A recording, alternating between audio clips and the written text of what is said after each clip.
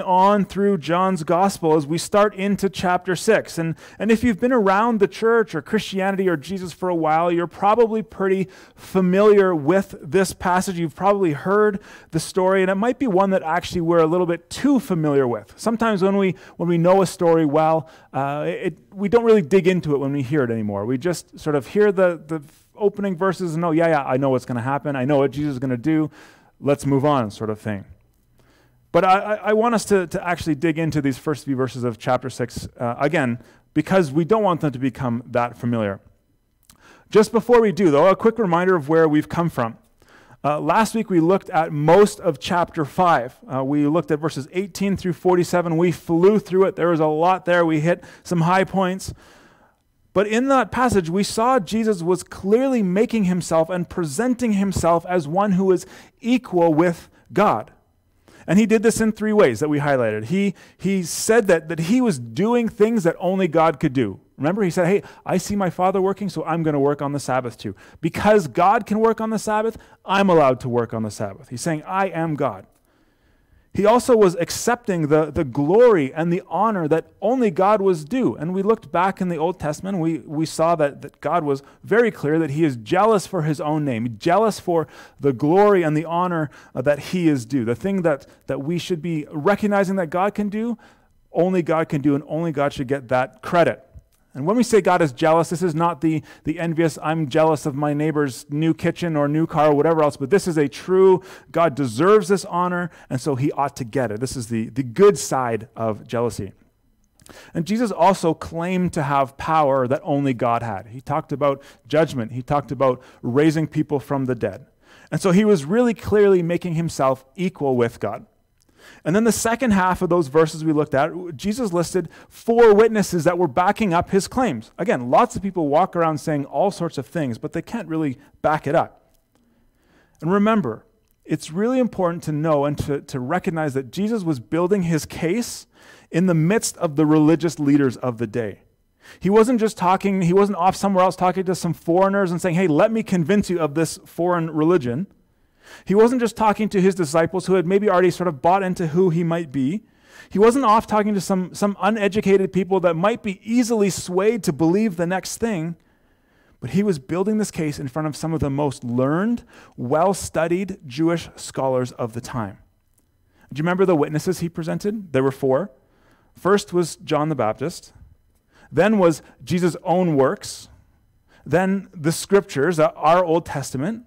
He said, points to me. And then finally, God himself. That's a pretty good witness list. And so we were left with the question, well, will we obey? Jesus put together for us a strong case for his authority, for his equality with God, that he was in fact God. And so what we can't do is just respond with, well, that's nice, Jesus. Or, I respect that, Jesus. Either we can accept Jesus' claims or we reject him.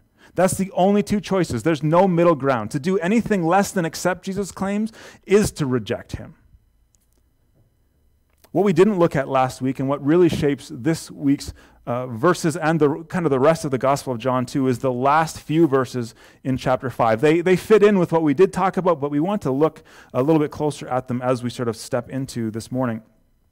Remember, Jesus had said to the Pharisees, to the religious leaders that were there, listen, you're searching the scriptures. You're studying the Old Testament hard. You're looking for the Messiah to come, but you've missed that I am the fulfillment of the Old Testament law. You study all these things, but you've missed the truth. You've missed that I'm the one that brings the life you look for in those scriptures. And then in verses 42 to 44, he kind of hauntingly says to these religious leaders, you honor each other, but you don't care to honor the one that comes from God himself. He's saying, listen, you care so much about your religion and your laws and making sure you've crossed all the T's and dotted all the I's, that you're actually worshiping the wrong thing. And then kind of the final exclamation point in verse 45, he says, it's not I who's going to accuse you before the Father. Remember, Jesus just said, I have the right to judge. But he says, listen, actually, Moses is going to accuse you. Moses, in whom you put your hopes. That's a big shot. Moses will accuse them. The law will accuse them and show them that they've been wrong, that they've made mistakes. These were the cornerstones of Jewish life and religion and community and faith. Moses was the hero, if I can use that word, of the Jews. Moses was the one that led them out of Egypt. Moses was the first governor, the first leader of their nation as he led them out of Egypt towards the promised land. Moses was the one that went up on the mountain to meet with God and get the 10 Commandments for them.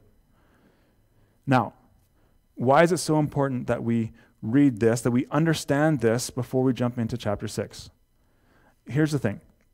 We need to remember that the Bible wasn't written to us. And maybe that seems obvious. Maybe you're squirming in your seat a little bit as I say that, but hear me out. Who was John's original audience? I can tell you, John was not writing initially to the church gathered online in 2021 in the Bow Valley and across the world.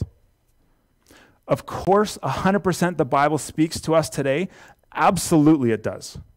But there is significant danger in us taking our current context, reading the Bible, and then trying to squish the two worlds together. And what's worse is when we try to do that, we often miss what the Bible is really trying to say and sometimes grossly misinterpret what the authors intended us to know because we don't understand the original setting of the text. And so maybe this is especially true when we read the Gospels, because without understanding who Jesus is in his setting, we can miss some of the core implications and some of the real deep roots of the message of the gospel itself. As one writer says, we have to do the work of locating Jesus in his setting so that we don't make the mistake of adapting him to our setting.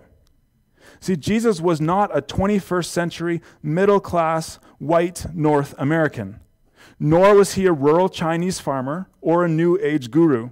He was not a communist, a capitalist, or a social justice warrior. He was not a Democrat or a Republican, a liberal or conservative. He was a first-century Galilean Jew who spoke and lived like his contemporaries, but with an explosive message for all people in every time and every place, including you. And so as we continue to work through this gospel and wherever we're reading in the Bible, we're going to continue to dig into who this Jesus is. And we have to consider he is a first century Galilean. He's a first century Jew. He's living in that context. And out of that, look at the message he brought. And I hope you'll see that it's just so significant to know that because we want to get this right. And if we don't get it right, we can miss some of the weight and the message of the text. So, now I've set you up. Jesus has just had this significant discourse, or more of a speech through chapter 5, calling out the religious leaders of the day. He said, listen, if you're not careful, Moses, the one you look up to, the one you hold up, will be the one that actually condemn you. And here's the big idea for this morning, that Jesus is the true and better Moses. Ready? Let's go. John 6, starting at verse 1. After this, Jesus went away to the other side of the Sea of Galilee, which is the Sea of Tiberias. And a large crowd was following him because they saw the signs that he was doing on the sick. That's not the first time we've heard that, is it? Verse 3, Jesus went up on the mountain, and there he sat down with his disciples. Now the Passover, the feast of the Jews, was at hand. Now I took quite a bit of time to set us up with Moses there. Can you see, even in these sort of editorial comments, this sort of narrative discussion, John is already starting to point us to Jesus being the true and better Moses. There's at least 4 ways in these 4 verses. First, Jesus is leading a crowd. Now, when you picture Moses in your minds, what do you see? Maybe Charlton Heston from the old 10 Commandments movie. But I would guess we don't consider Moses as, the baby in the basket pulled from the river. We don't, when we first think of Moses, think about, this boy who was raised the prince of Egypt. We don't think about 40 years wandering the desert before God called him to something. But we think of Moses as the one leading the crowd out of Egypt and towards the promised land. So he had a large crowd. Jesus is leading a large crowd. The crowds are coming to him. The second thing, the crowd is following Jesus because of the signs. Again, this isn't the first time John has told us that the people were coming to Jesus because of the things he was doing. The people were impressed. They'd seen sick people healed. They were following Jesus because they liked the signs he was doing. They saw him as a bit of a roving healer, a miracle worker. Some of them were maybe starting to grasp that this could be the guy we've been waiting for. Well, what led the people to follow Moses? He and Aaron had all kinds of signs, including the 10 plagues in Egypt, to authenticate themselves and convince the people that God was with them and that Israel should follow them. The third thing, Jesus and his disciples went up the mountain. Matthew, who in his gospel is really specifically writing to the Jewish people, more so than John, really emphasizes this Moses-Jesus connection here. But right at the beginning of the Sermon on the Mount, remember how that goes in Matthew chapter 5. Jesus went up on the mountain, the people came, and he began to teach them. Well, after leading the people out of Egypt, Moses and Joshua go up the mountain, and they get the law from God. And finally, the fourth thing in these first 4 verses, we're told that this event happens at the Passover. As I was starting to study this text and read it, and often when we read the Bible, there's some of these notes that you're not totally sure if they should be there. Why should they be there? And I was reading, I was like, why did John say, oh, the Passover is at hand? Because they're not celebrating it, they're not doing this. Is this important? Well, the answer usually is, of course it's important if it's there.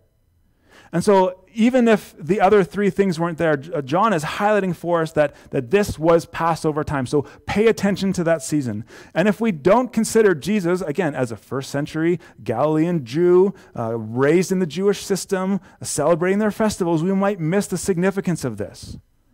The Passover was the pinnacle celebration for the Jews. They were celebrating and remembering Moses leading the people out of slavery and into the promised land.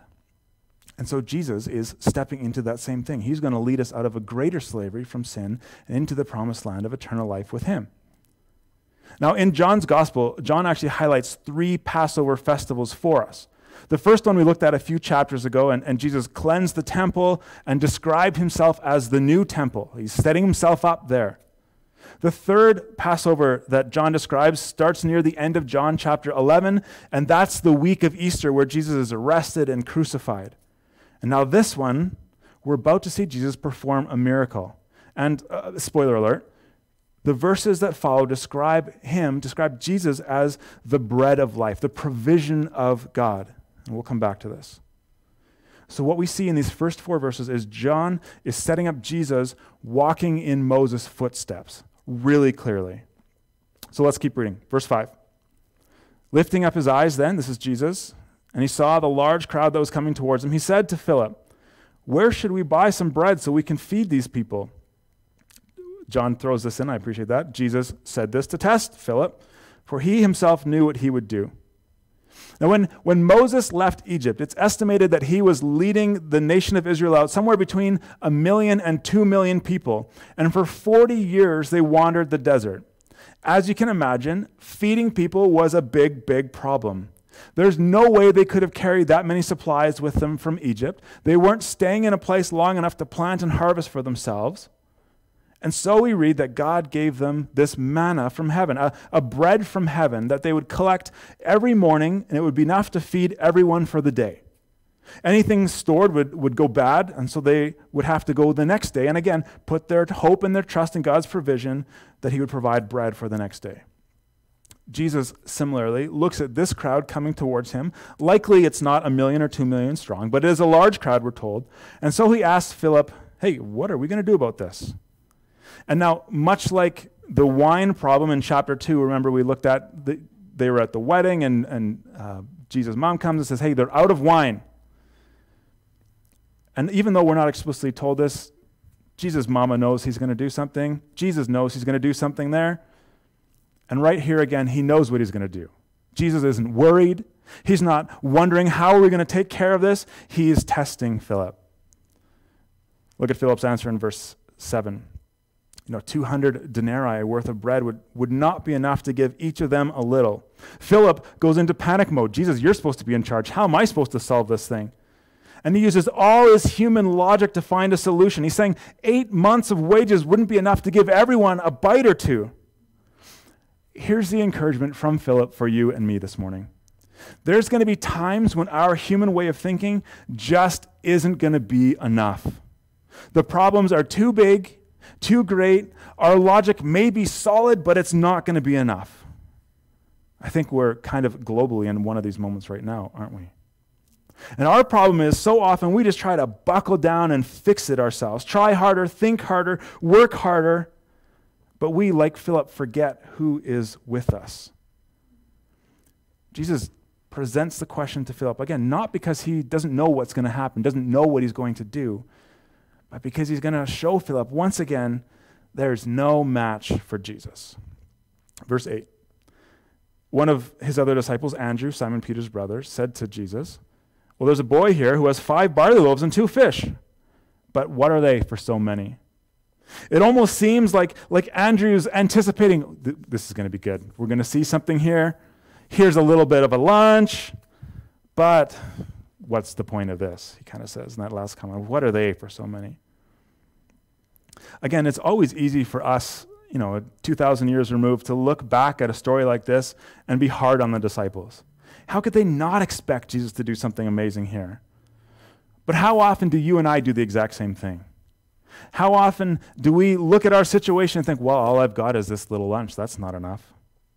How many times do you and I need to see God work before we too stop doubting and trust that he'll come through for us again?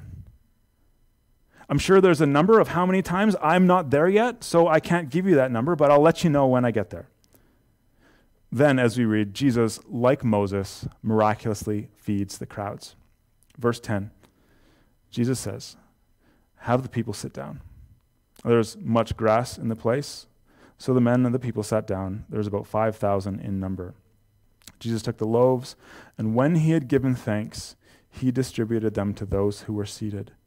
So also the fish, as much as they wanted. I love how John records this for us. Jesus takes the little boy's lunch. I would picture Jesus kind of giving, taking the lunch from the boy, giving him a little wink and a nudge and say, watch this. Then he prays and he hands it out.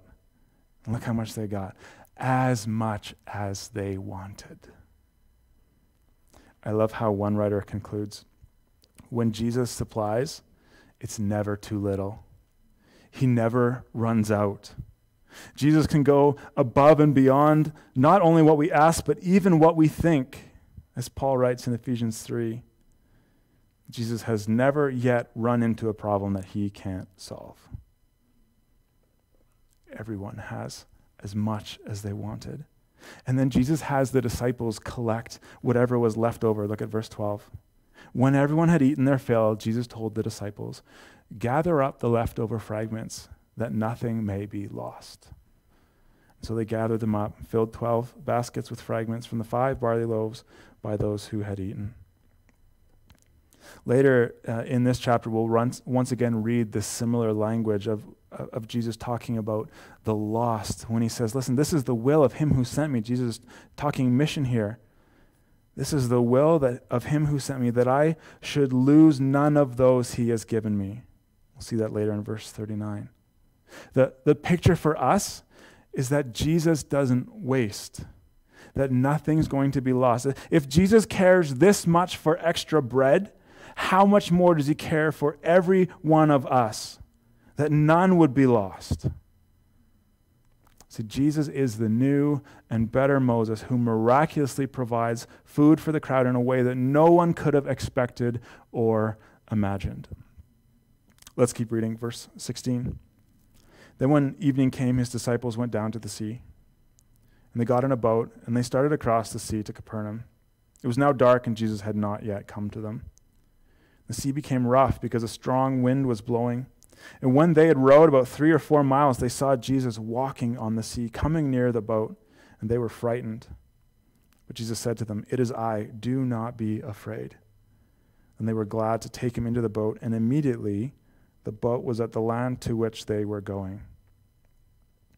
The one thing I didn't mention about this feeding miracle is it's one of the only miracles that's in all 4 Gospels. So we have this great kind of 4-pronged approach to read this. And this story that follows it is also common, so we can read from different Gospels and see all the things that were happening. But if you remember, we're setting Jesus up as the true and better Moses. If you remember the Exodus story, when Moses was leading the people out of Egypt, what happens right after they start to leave?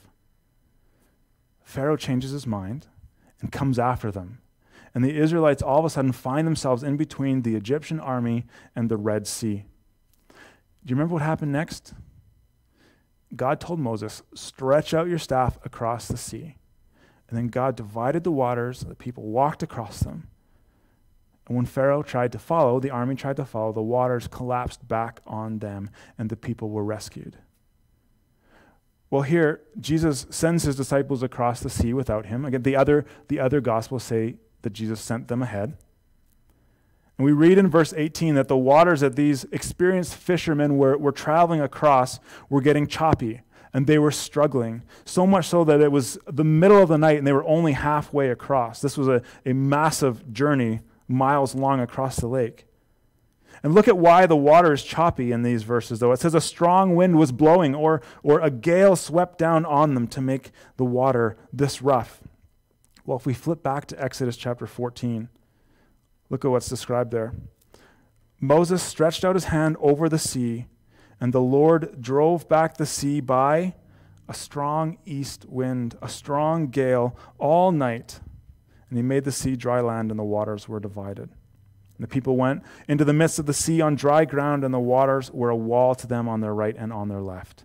The Lord parted the sea with a strong east wind, and now in the midst of a strong wind, Jesus strolls out onto the water as if he's walking down the sidewalk. Naturally, the guys in the boat were terrified. Probably you and I would be as well. But here's what they were doing. They had just witnessed this amazing feeding miracle, and now they were again witnessing the power of God. They were getting a glimpse of just who Jesus was, and they were seeing that he had a power beyond anything they could imagine, and they were terrified. But Jesus says, don't be afraid. I am here. Again, Matt Carter reminds us that there is a God with a power that our minds cannot fathom. And he is just, and he will someday use his power to right all wrongs and to judge sin. Yet through his son Jesus, he reaches out to each of us and says, you don't need to be afraid. If you believe in Jesus, you will receive him. There is no need to fear. In these verses we've just read, in these two actions, Jesus is identifying himself as the true and better Moses, the one that the whole Old Testament pointed to, the one that he would fulfill the entirety of the law. He feeds the people and he crosses the sea, both in ways that required divine intervention. And some of the people, they did start to make this connection, didn't they? Back in verse 15, we skipped it, but it looks like, or we read that they say, some of the people didn't just call Jesus a prophet. Hey, this is something amazing that's going on. But they said, hey, maybe this is the prophet. They seem to recognize that the one who is greater than Moses is here. And they would have been remembering Deuteronomy chapter 18, where Moses wrote that God would one day raise a prophet like himself. And that prophet, the prophet, would do mighty signs and wonders like Moses did, and even more. Some of the people who had just had their bellies filled started to recognize that this Jesus might be the one they'd been waiting thousands of years for. And they'd hoped that just like Moses led the Israelites out of slavery and into the promised land, that Jesus might lead them out of Roman occupation. But look at how Jesus responds to those who are just starting to put the pieces together here. In verse 15, jumping back a little bit to verse 15. It says, perceiving that they were about to come and take him and force him to be a king, Jesus withdrew again to the mountain by himself. Jesus didn't come to revolt against Rome. Jesus didn't come just to feed bellies and just heal the sick. He didn't come to make the nation powerful again. He set his sights so much higher than that. Again, as one writer says, Jesus wasn't worried about the victory over Rome. He was after an even greater victory. He came to wage war against sin and suffering. He came to duel with death. They wanted to make Jesus king, but before he would wear a crown of gold, he chose to wear a crown of thorns. Before he would sit on the throne, Jesus would hang on a cross. There would be a crucifixion before his coronation. And Moses won a great victory, but it pales in comparison to the victory that Jesus won when he rose from the grave, triumphant over death and hell. So where does that leave you and I? Well, I think, again, we really need to consider how we come to Jesus. Jesus didn't come to bring us comfort. Jesus didn't come just to put food on the table, to give sight to the blind, to heal the lame, to be our friend, to be our homeboy. Jesus came to overthrow Satan, sin, and death itself. He came to usher in a new kingdom, a new spiritual empire that would last forever.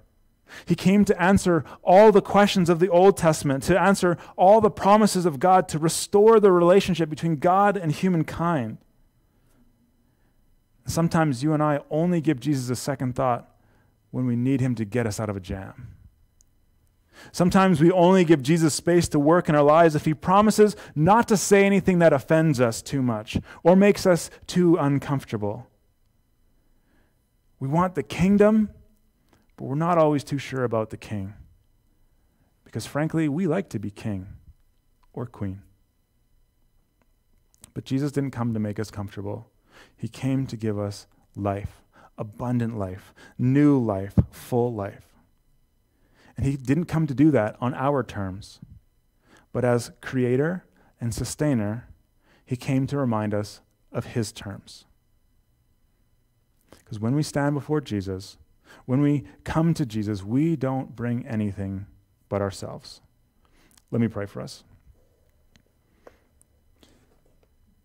God, thank you for this text. Thank you for your word that was written 2,000 years ago, yet speaks so loudly to us today as well. I pray that as we continue to study, that you would show us just all the things Jesus is doing, that we wouldn't get part way there, that we wouldn't read verses like this and say, wait a minute, Jesus can put bread on my table too. That's great. I'm a little hungry. Jesus, come on. But that we would see that Jesus had come for something so much greater than that. And yes, we see him heal. Yes, we see him feed. Yes, we'll even see him raise from the dead, but he came to not deal even with just physical lives, but with our spiritual lives, with our eternal life.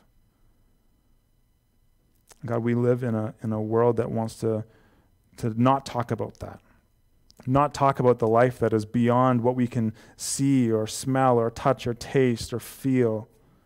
But there is so much more. And so I pray that you would continue to speak to us, that you would open our minds, that we would hear your voice and follow your leading into this understanding that there's more to life than these 80 years that we've got here, but there's 80 billion more to be spent with you after. Jesus, thank you that you came to do this. Thank you that before you put on the crown, you wore the thorns. Before you sat on the throne, you went to the cross. Thank you that by your right life, your righteous living, you were able to offer up your life for us and die on the cross for our sins, for all the ways that we still want to be king of our own lives. But then 3 days later, you conquered death itself and sin itself, and have offered your life to us so that we can be known by you, we can be adopted and grafted into the family of God, that we can be brought back into a right relationship with the Lord, and that you've given us the Holy Spirit to work these things out in our lives right now. May your kingdom come. In Jesus' name we pray. Amen.